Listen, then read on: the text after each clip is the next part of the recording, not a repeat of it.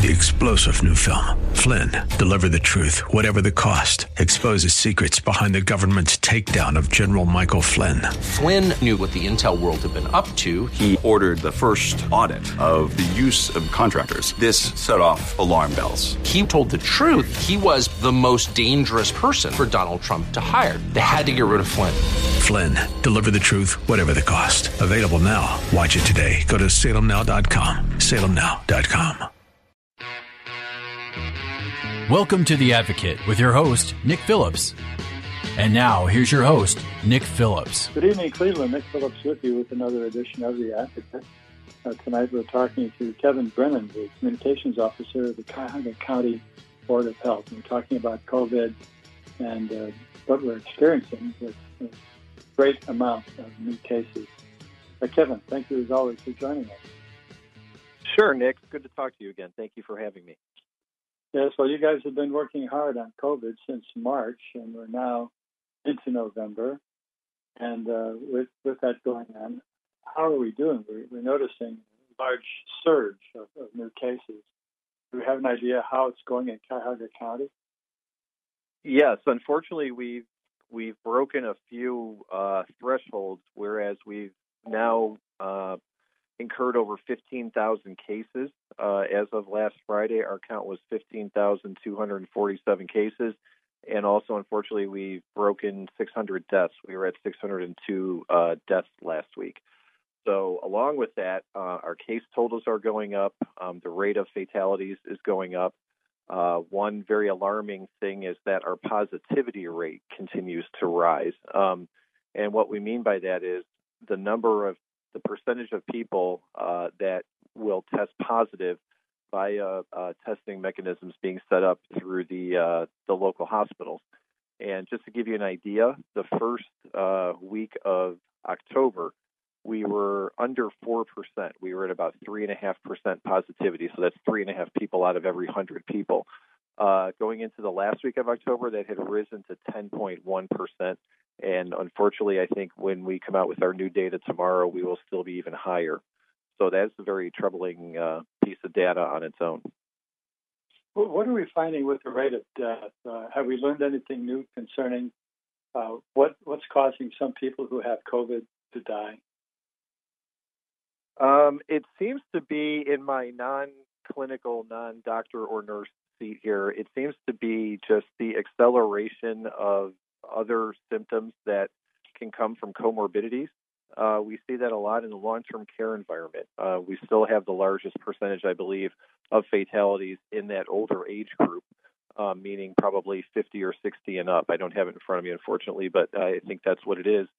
And so, it seems to be that combination of symptoms, and COVID seems to, accelerate some of those symptoms and then bring some of its own.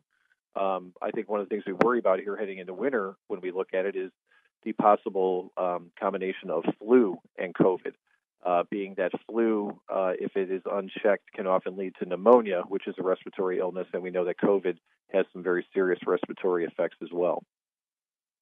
What are some of the symptoms that people have that could be amplified if they do contract COVID? Well, I think it's... What's the problem? Yeah, what we see is people, as I mentioned, in respiratory situations, so people who are asthmatic or have chronic bronchitis or people who have COPD, this can be a real issue for them. One of the other symptoms that we see with COVID, and one of the things that we hear people complaining about, is this feeling of chronic fatigue. So, that is presumed to be, somewhat of a lasting symptom, and some people can't shake it. Digestive issues are another long-lasting symptom that a lot of people are reporting. So, it just seems like there are these things that hang on and make the condition extend beyond what would be maybe a normal recovery period. Whereas a lot of people, the symptoms are mild. I'm going to ask, recover quickly. Is this what leads to their death typically? That I do not know. I think that's a little out of my league to say that. I know that it does contribute to the factors that can cause them to continue to falter, but I don't know if it's actually the specific cause of death or not. I think that's more of a question for a physician. The tracking and tracing, is that still going on?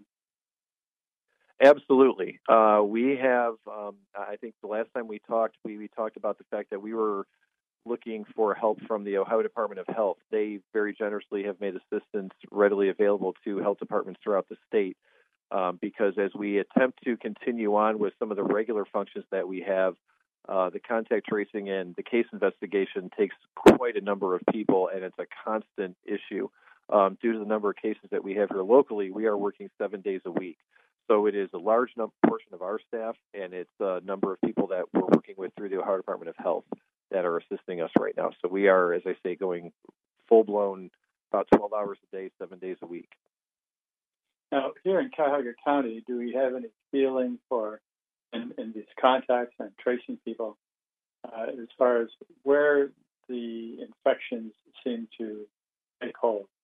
Where are people? Are these family gatherings? Are they in bars? Or where are they happening? Well, what we're seeing is, I think there are 5 distinct places, Nick, that we've defined through our contact tracing efforts. The primary one seems to be gatherings at private residences. It just seems to be too many people, not restricting it to people within your own household, people not wearing masks. And this sort of leads into the second one, which are after-hours activities. And I think where bars and restaurants get involved in this is, these are places where people congregate, and then due to the orders issued by the state, the hours of service are not what they normally are. So when people pack up and leave, they're usually going to somebody else's house. And, just by nature, when people drink, they tend to relax a little bit. They tend to get a little more casual.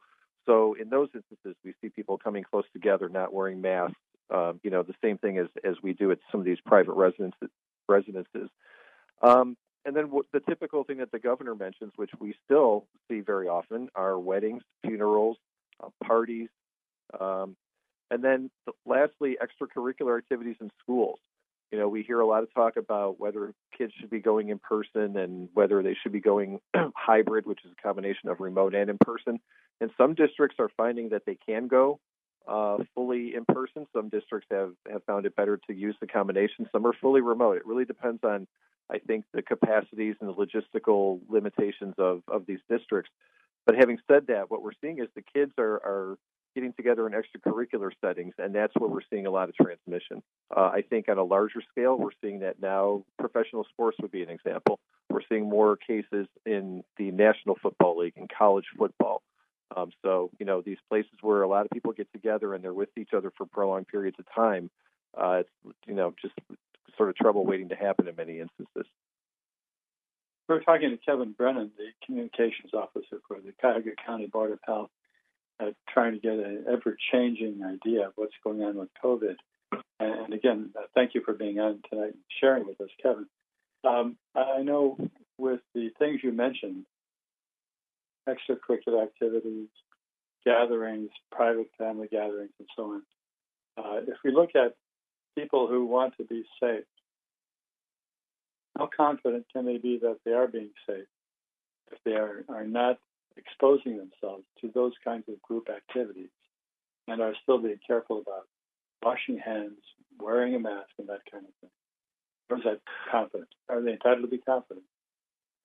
Well, I think that's part of what the governor was trying to get to a little bit last night, Nick, when with his his statements to the state, in where he was talking about masking. He says it's incumbent upon people to be able to go into a retail establishment or a restaurant or a bar and know that those establishments are taking all the necessary precautions to protect people that come inside. And that would certainly include all those things that you mentioned, and then primarily mask wearing. So I think, he's trying to provide that assurance. And I think for us, the advice that we give people is anytime you stray outside of your household or, the people that you are very confident in knowing where they've been and who they've been around, anytime you step out of that safety zone, we'll call it, you really are taking a risk. And I think that we are not overstating that by any means, because we're seeing our cases, our new cases per capita are rising. Our hospital admissions are probably likely to rise here in a couple of weeks after this rise in cases. As I said, we're seeing a rise in fatalities. So all the indicators are going the wrong way. So, we would urge people to kind of hunker down a little bit, I think, rather than expand any thoughts they may have about, increasing their interactions, particularly as we get to the holiday season. Are we sensing any continued resistance about complying with these, I call them mandates, but they're basically medical scientific recommendations on how to control the pandemic? Resistance? Well, we do see some, and I think we're all very used to what we're seeing, right? I think a lot of times that the issue becomes politicized, and I'm certain I've said this to you before, is, as your County Board of Health, our job is to be apolitical. We are just trying to give you the best advice we can give you based on science, medicine, based on the fact that we've been an agency for 100 years. We've been dealing with communicable disease for that entire time. We know there are best practices associated with that. So we're just trying to bring forward the things that we know would work in a situation like a pandemic. So we hope that people could kind of shed the external factors and really get down to the strict medicine and data that supports what we're talking about. Oh, I agree with that. We're talking to Kevin Brennan. He's the Communications Officer for the Cuyahoga County Board of Health. We're going to take a short break. We'll be back with Kevin talking more about what's going on with COVID here in Cuyahoga County and what we can look forward to. So you're listening to Nick Phillips here on WHK The Advocate. We'll be right back after these words. Don't go away.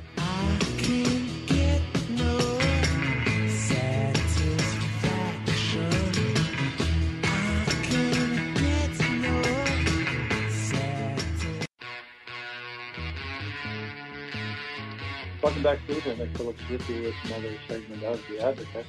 We're talking to Kevin Brennan, the Communications Officer for the Cuyahoga County Board of Health.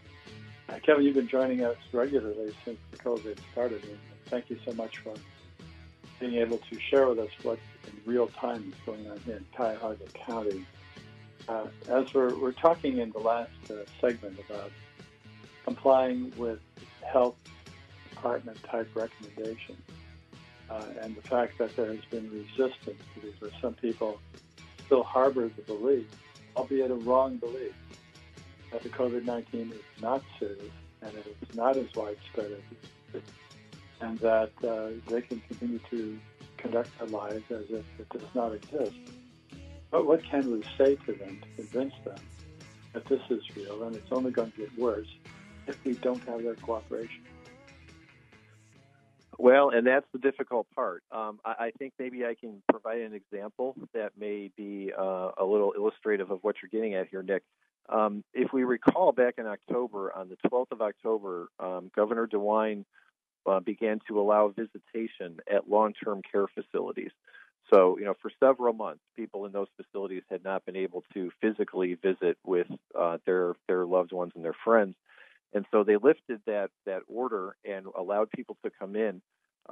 Unfortunately, what we saw within about 7 to 10 days of that order being lifted was an incredible rise in cases within those facilities. And I think the reason, one of the primary reasons for that, that we suspect, I don't have validation of this evidentially, but I'm certain that we're probably right with our suspicions here, is that because so many people can be asymptomatic with COVID-19, meaning that they don't recognize any symptoms in themselves and they feel fine.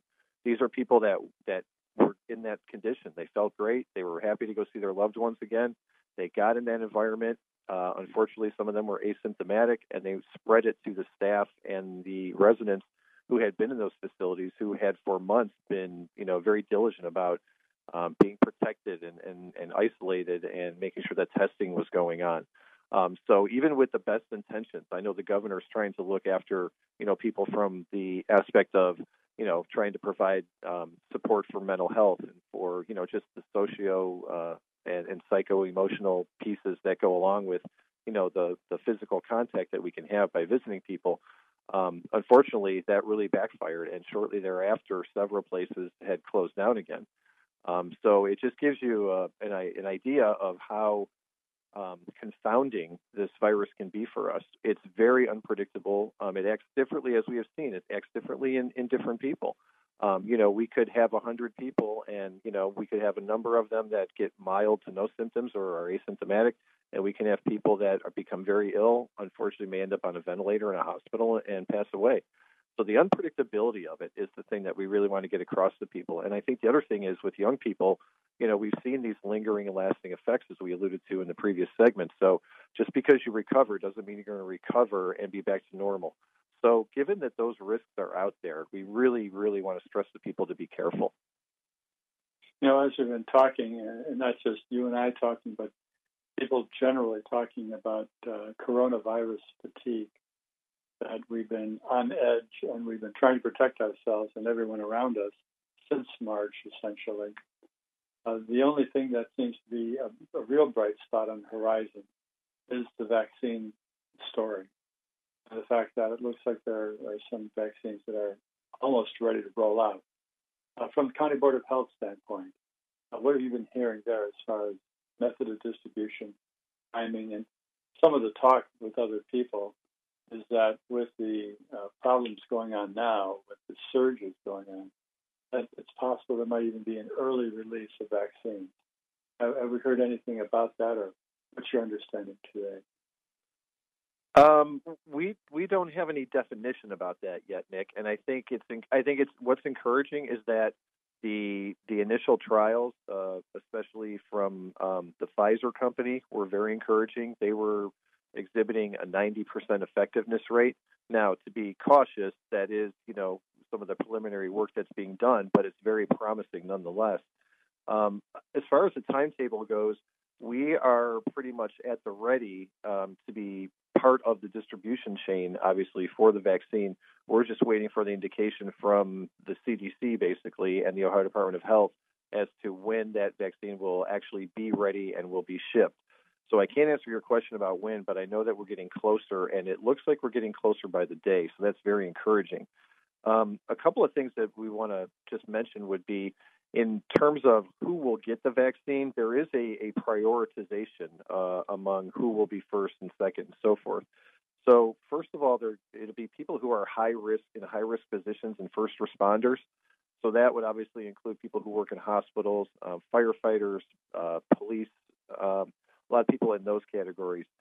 Then next would come adults in these long-term care facilities. And for obvious reasons, right, we know why that would be as close to the top of the list as we can get. Then we look at people like school staff, public health workers, people with underlying conditions, people who are in group homes, people who are in jails, these congregate settings. Because as we've seen very vividly throughout the entire world here, congregate settings are really, an instigator for an outbreak. Then we look at people who are, otherwise listed as occupations at risk for exposure based on the jobs that they perform. And then finally, it will be the general public. So there are, as I mentioned, 5 different categories there. But we want to make sure that the people who are needing to respond and people who are at the greatest risk are those first in line, and then we'll move down from there.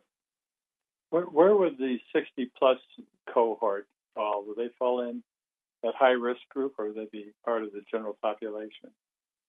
Well, I think when in the order of what I listed, they may fall into, I imagine a lot of them could fall into that category of people with underlying conditions, right? So if your physician identifies you at being higher risk because you have something like we mentioned before, asthma, cancer, diabetes, whatever the case may be, you could fall in that category. And then it's largely based on the kind of job you perform. So if people of that age are in the workforce and they don't fall into any of those categories, they will probably be then in that last group, which would be the general public. Now I understand logistically that there's plans underfoot here to be able to store and to ship and to move and make available vaccines by the tens of thousands of doses. The question that comes up with it is, the first story I heard is that it's probably going to be distributed by traditional methods, such as pharmacies like CVS, Walgreens, that kind of thing, and your doctor and urgent care clinics and that kind of thing.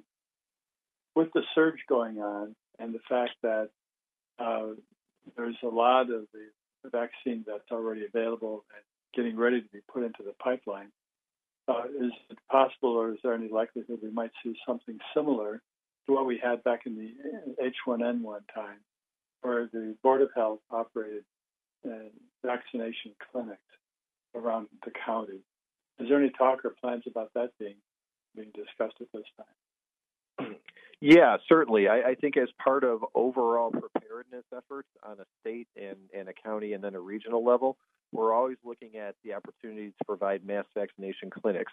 I'm certainly not in a position to say whether that will happen or not, but it is something that we very regularly prepare for in public health. As you mentioned, we had that situation with H1N1, and I think that this is similar. So I would say that certainly those plans have been reviewed and they were probably in place. It's just a matter of whether or not they get executed, and that's not something that I can tell you as we sit here today.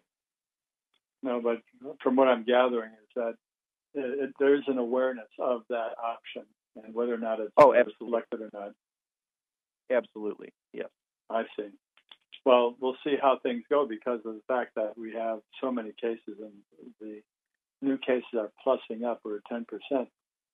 And at least, as you're talking about now, we haven't seen any reversal yet. So we hope the governor's recommendations really ring home true to a lot of our residents by reversing things. Yeah,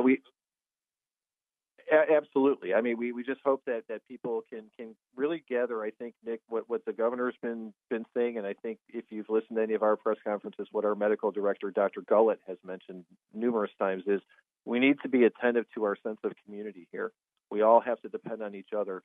If we all want to have some sort of resumption of what we used to know as a normal life and get back to all those activities, we really are interdependent upon each other, and so we really need to be considerate of each other. And I think those tenets that we talk about, right, the social distancing, mask wearing, hand washing, and so forth, those all feed into that, trying to keep our community as healthy as possible. Well, like the governor and like I'm hearing from you, it's up to each of us as an individual responsibility, being a citizen and resident of our county. We have to do these things and make a turn occur and get those case numbers down. Well, I'd like to thank Kevin Brennan from the Cuyahoga County Board of Health for joining us tonight. We'll have you on again to keep us posted as far as how this very dangerous pandemic is working itself out. Well, thank you, Nick. I appreciate you having us on, and we wish everybody the best of health. I agree with that totally. So thank you, Kevin. And we're going to take a short break. We'll be back after these words, so don't go away. You're listening to Nick Phillips here on WHK. Yes. And I can't get no satisfaction. I can't get no satisfaction.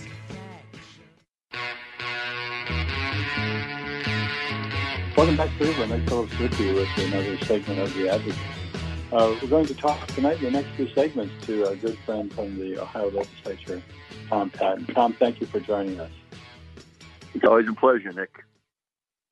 Always a pleasure talking to you and finding out what's going on. By the way, congratulations on the election, the re-election. You're back in the State House of Representatives, facing a lot with regard to COVID and the economy and the schools and so forth. As we're looking forward into 2021, how do you see what's going to be happening in the state of Ohio and what your job will be in the legislature? Well, you mentioned two significant challenges, and they're related, obviously. The economy took a dive nationally, but especially in Ohio. We have at least a $2 billion shortfall that we anticipate having as we approach the budget. And unlike the federal government, and it's a good thing, Ohio has to balance the budget. Matter of fact, in the month of May and June, we had to shed $335 million in a budget correction bill to make sure we came in June 30th at the end of the fiscal year balanced. And so this year we're anticipating $2 billion, and certainly now is not a time to think about raising taxes to cover it. So fortunately, over the past, started with John Kasich, who came into office with 89 cents in the rainy day fund left over from former governor, and he over his term and in the first few years under Governor DeWine, we've raised that to $2.7 billion. So if there's ever a rainy day opportunity, I think this is it. So I think we're going to lean heavily on that from a standpoint of balancing the budget and trying to keep the state and all the various state departments operating. Our challenge, of course, is also the unemployment fund, which it's been our unemployment reserves, which were challenged in 2008 and 9 and depleted. We just, like in 2017, finished paying back almost $1.7 billion that we had to borrow for unemployment, and of which about $300 million that was interest. And so now we're going to be looking at, as every month goes by, we're borrowing more and more from the feds because almost all the states are doing it, by the way, because the unemployment claims are still high and people still aren't. A lot of people are going back to work, and a lot of people have not had the opportunity to return to work. So that's a challenge. But on the subject of the COVID, what we need to do is to make sure that all the local governments, our local cities, our local townships, especially at the county levels, we have to make sure that we provide testing, and if the vaccine is going to be appropriate, we need to make sure we set up opportunities for folks to get it, those that want it, those that need it, as swiftly and as quickly as we can. It's good news that there's a vaccine in sight, and there might be more than one. We'll see.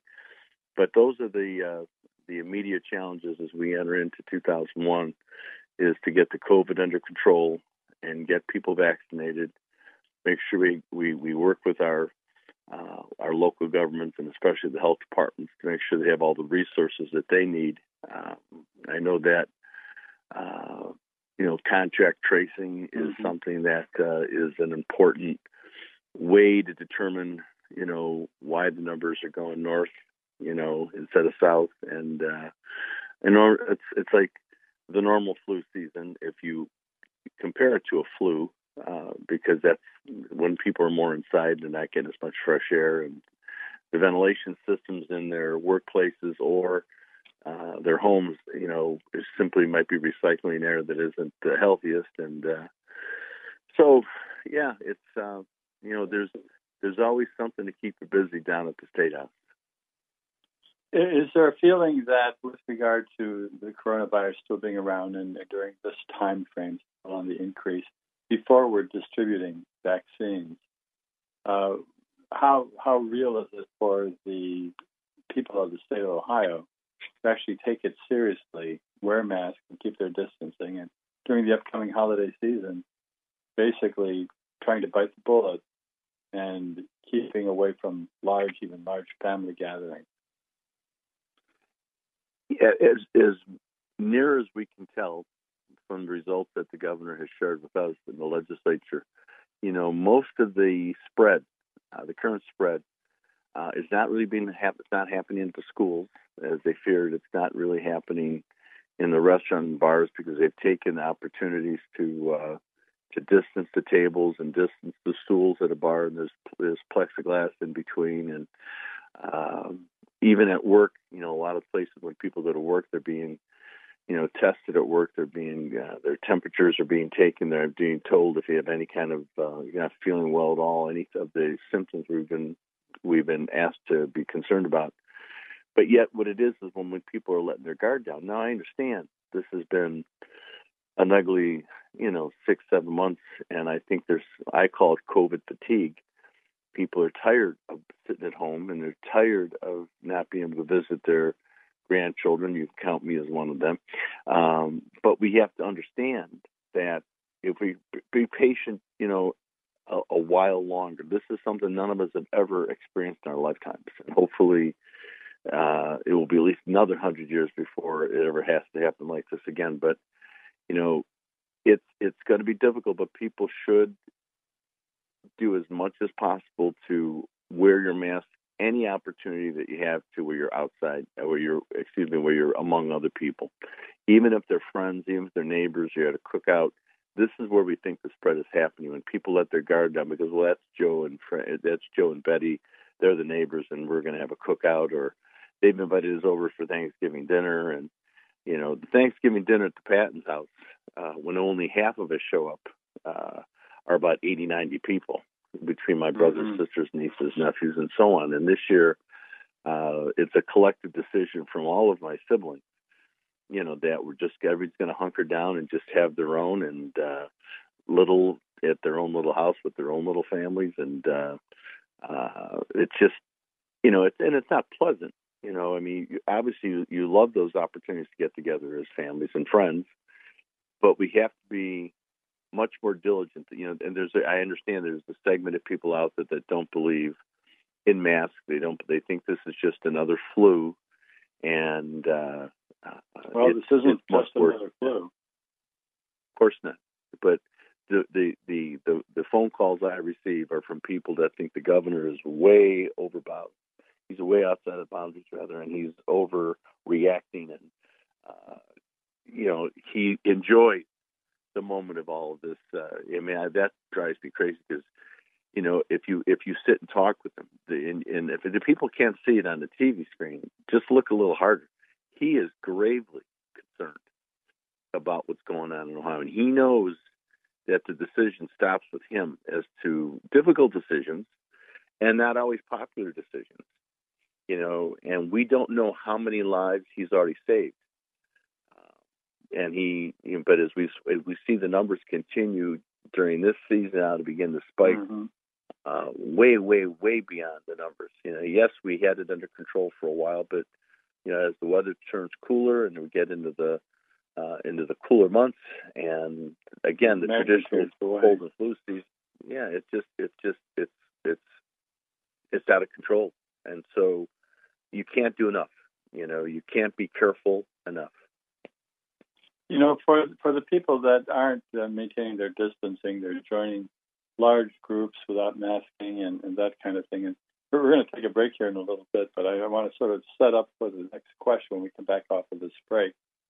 Is just from talking to people and being a lightning rod in the state legislature, where you're hearing all of the scientific information, all of the statistical information concerning COVID, and where you are, you can see the interrelationship between the effects of COVID and the economy to know that it's all related.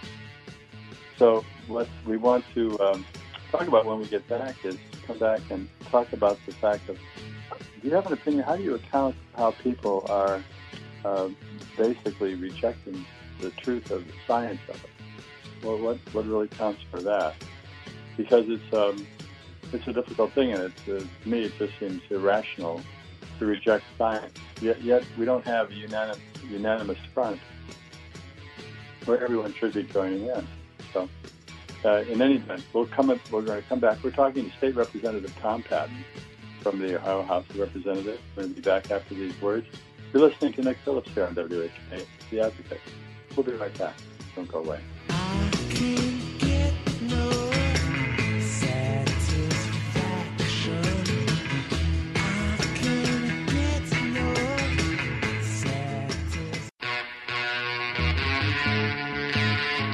Welcome back to Nick Phillips with our final segment of The Advocate for tonight. We're talking to State Representative Tom Patton about the state of the state, essentially, and we're still in a COVID thing, which will be in a COVID thing into 2021. So we're talking about how we're doing and how we may be doing. Just before the break, we were talking about the division we have in the population, not just in Ohio, but around the country, between the people who are listening to the science and following the recommendations of the experts.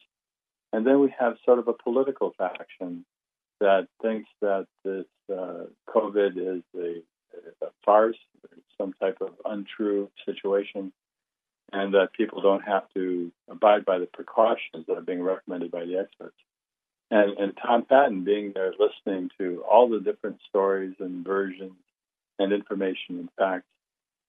Tom, I ask you, what's your feeling toward or explanation as to where we are and how we get everyone together to defeat the COVID by getting people to buy into what's going on with the science?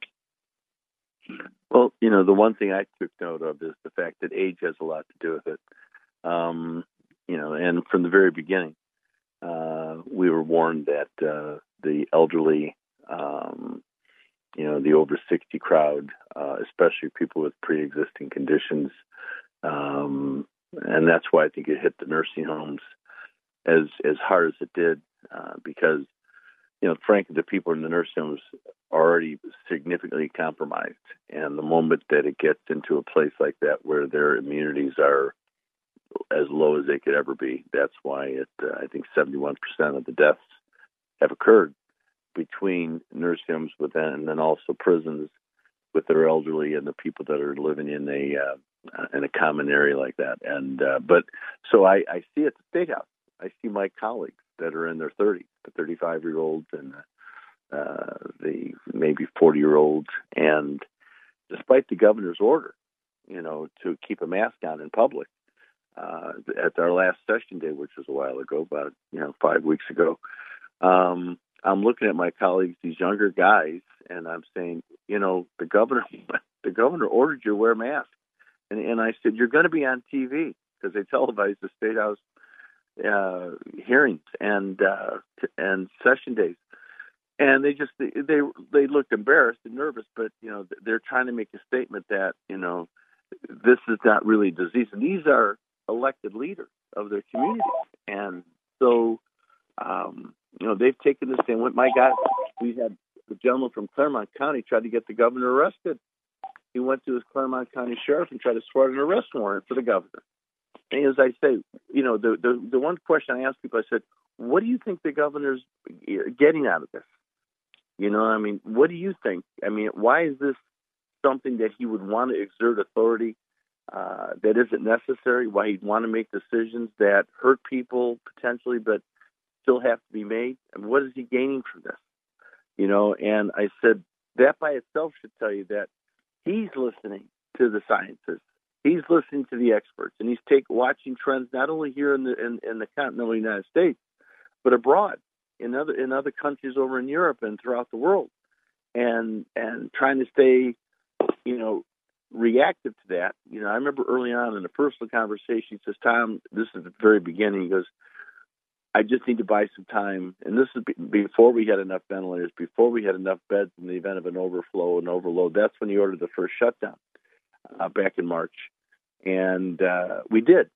We were able to reduce the curve, but as I say now, it's a combination of people that are fatigued, they're tired of the masks, or they've never thought the masks were necessary. They don't want to listen to the science. They think this is.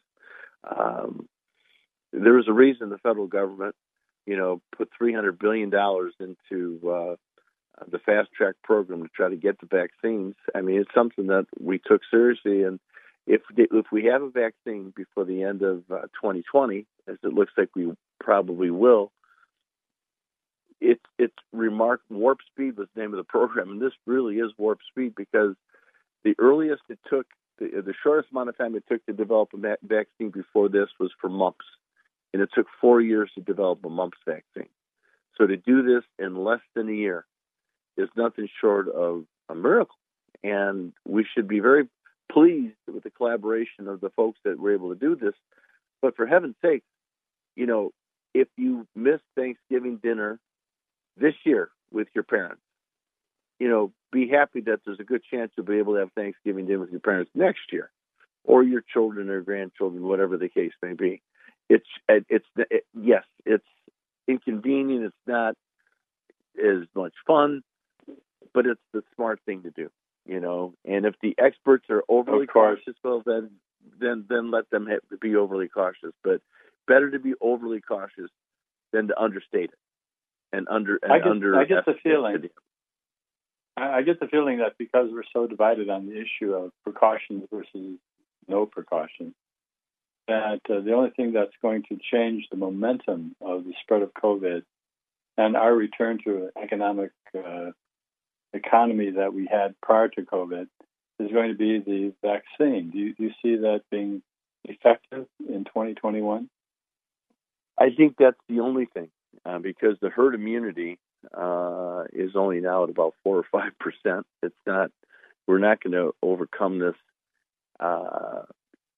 without the benefit. But even still, with the same people that don't want to wear masks won't want to take a vaccine. But it will still, and if enough people are able to take the vaccine with its proposed 90% effectiveness, I think before the 1-year anniversary of the shutdown, by March 13th of next year, that was the anniversary date of when the governor first, shut down the state. I think we should be economically, there shouldn't be anything closed down as far as businesses. I think restaurants will be at full capacity, full hours, full complement of, and I think the spacing issue won't be as severe. I think we will be prosperous again. Maybe not in the first quarter of 2021, but I think the second quarter of 2021 will be a remarkable economic turnaround. That's how I'm looking at it. And hopefully, as we approach the end of this 2-year budget, which is June 30th of next year, maybe we don't have to dig all the way into that $2 billion shortfall. Maybe some of it will be able to rebound when people are back at work and they're off unemployment and they're paying taxes and they're buying cars and they're going to restaurants and they're paying sales taxes on their different purchases and so on, which is what keeps the state economy going. I think all those things are going to happen. And if they were still talking about maybe vaccine, or if they were still talking about it's a year away, but the fact that they're talking about a vaccine being almost here, being literally almost at our doorstep, I'm just curious how many people, Nick, the folks that are the anti-maskers, and I wonder how many of them will, if once that vaccine's available, be the first to cry out, well, I want to have mine next. Put me in line, There was actually, I was forwarded an article today, a doctor that was put on a panel by Mr. Biden, who said that they shouldn't give the vaccine to anybody 75 or older, just because the quality of life to people after 75 really isn't worth it anyway. And I couldn't help but remark to the friend who sent this to me, I said, I hope Mr. Biden will be 79 and his next birthday reads this guy's report, because the report is, it's chilling that some people say, well, after 75, candidly, as we all say, yes, today's 60 is yesterday's 45. 80 years old today is yesterday's 68, because we're living better, longer, healthier. And yet this doctor appointed to this COVID crisis by Mr. Biden just recently is of the mindset that when the vaccine comes out, the last people should give it to is anybody 75 or older. I just think that's crazy. My goodness. Well, if that's true, hopefully we all have to stand up and shout and complain about it. And that is not the way it's going to go, hopefully. Well, as I said, this is one guy, and I think that that's why his article is going kind of viral. Just today, I saw it for the first time, obviously, but a friend from high school sent it to me, and I, as I read it, I couldn't help but chuckle, and I actually responded. I said, does Mr. Biden know who'll be 79 years old at his next birthday? He'll be the only guy at his high school reunion going forward. That was my response. But there you go. It's all on that note. And even I was just trying to say, it's all in the science. We get the scientists are sometimes at odds with one another. I hear you. Well, anyway, I'd like to thank Tom Patton for joining us tonight. Thank you so very much, and keep up the good work down in Columbus and get us through the COVID and back to normal. I appreciate it. It's always great talking to you. You take care. You too. Take care. And thank you for listening. We'll be back next week, same time, same station. So between now and then, good night. And I sat and watched the Zanzibar sunset, sat and drank my fresh mint tea with nothing to do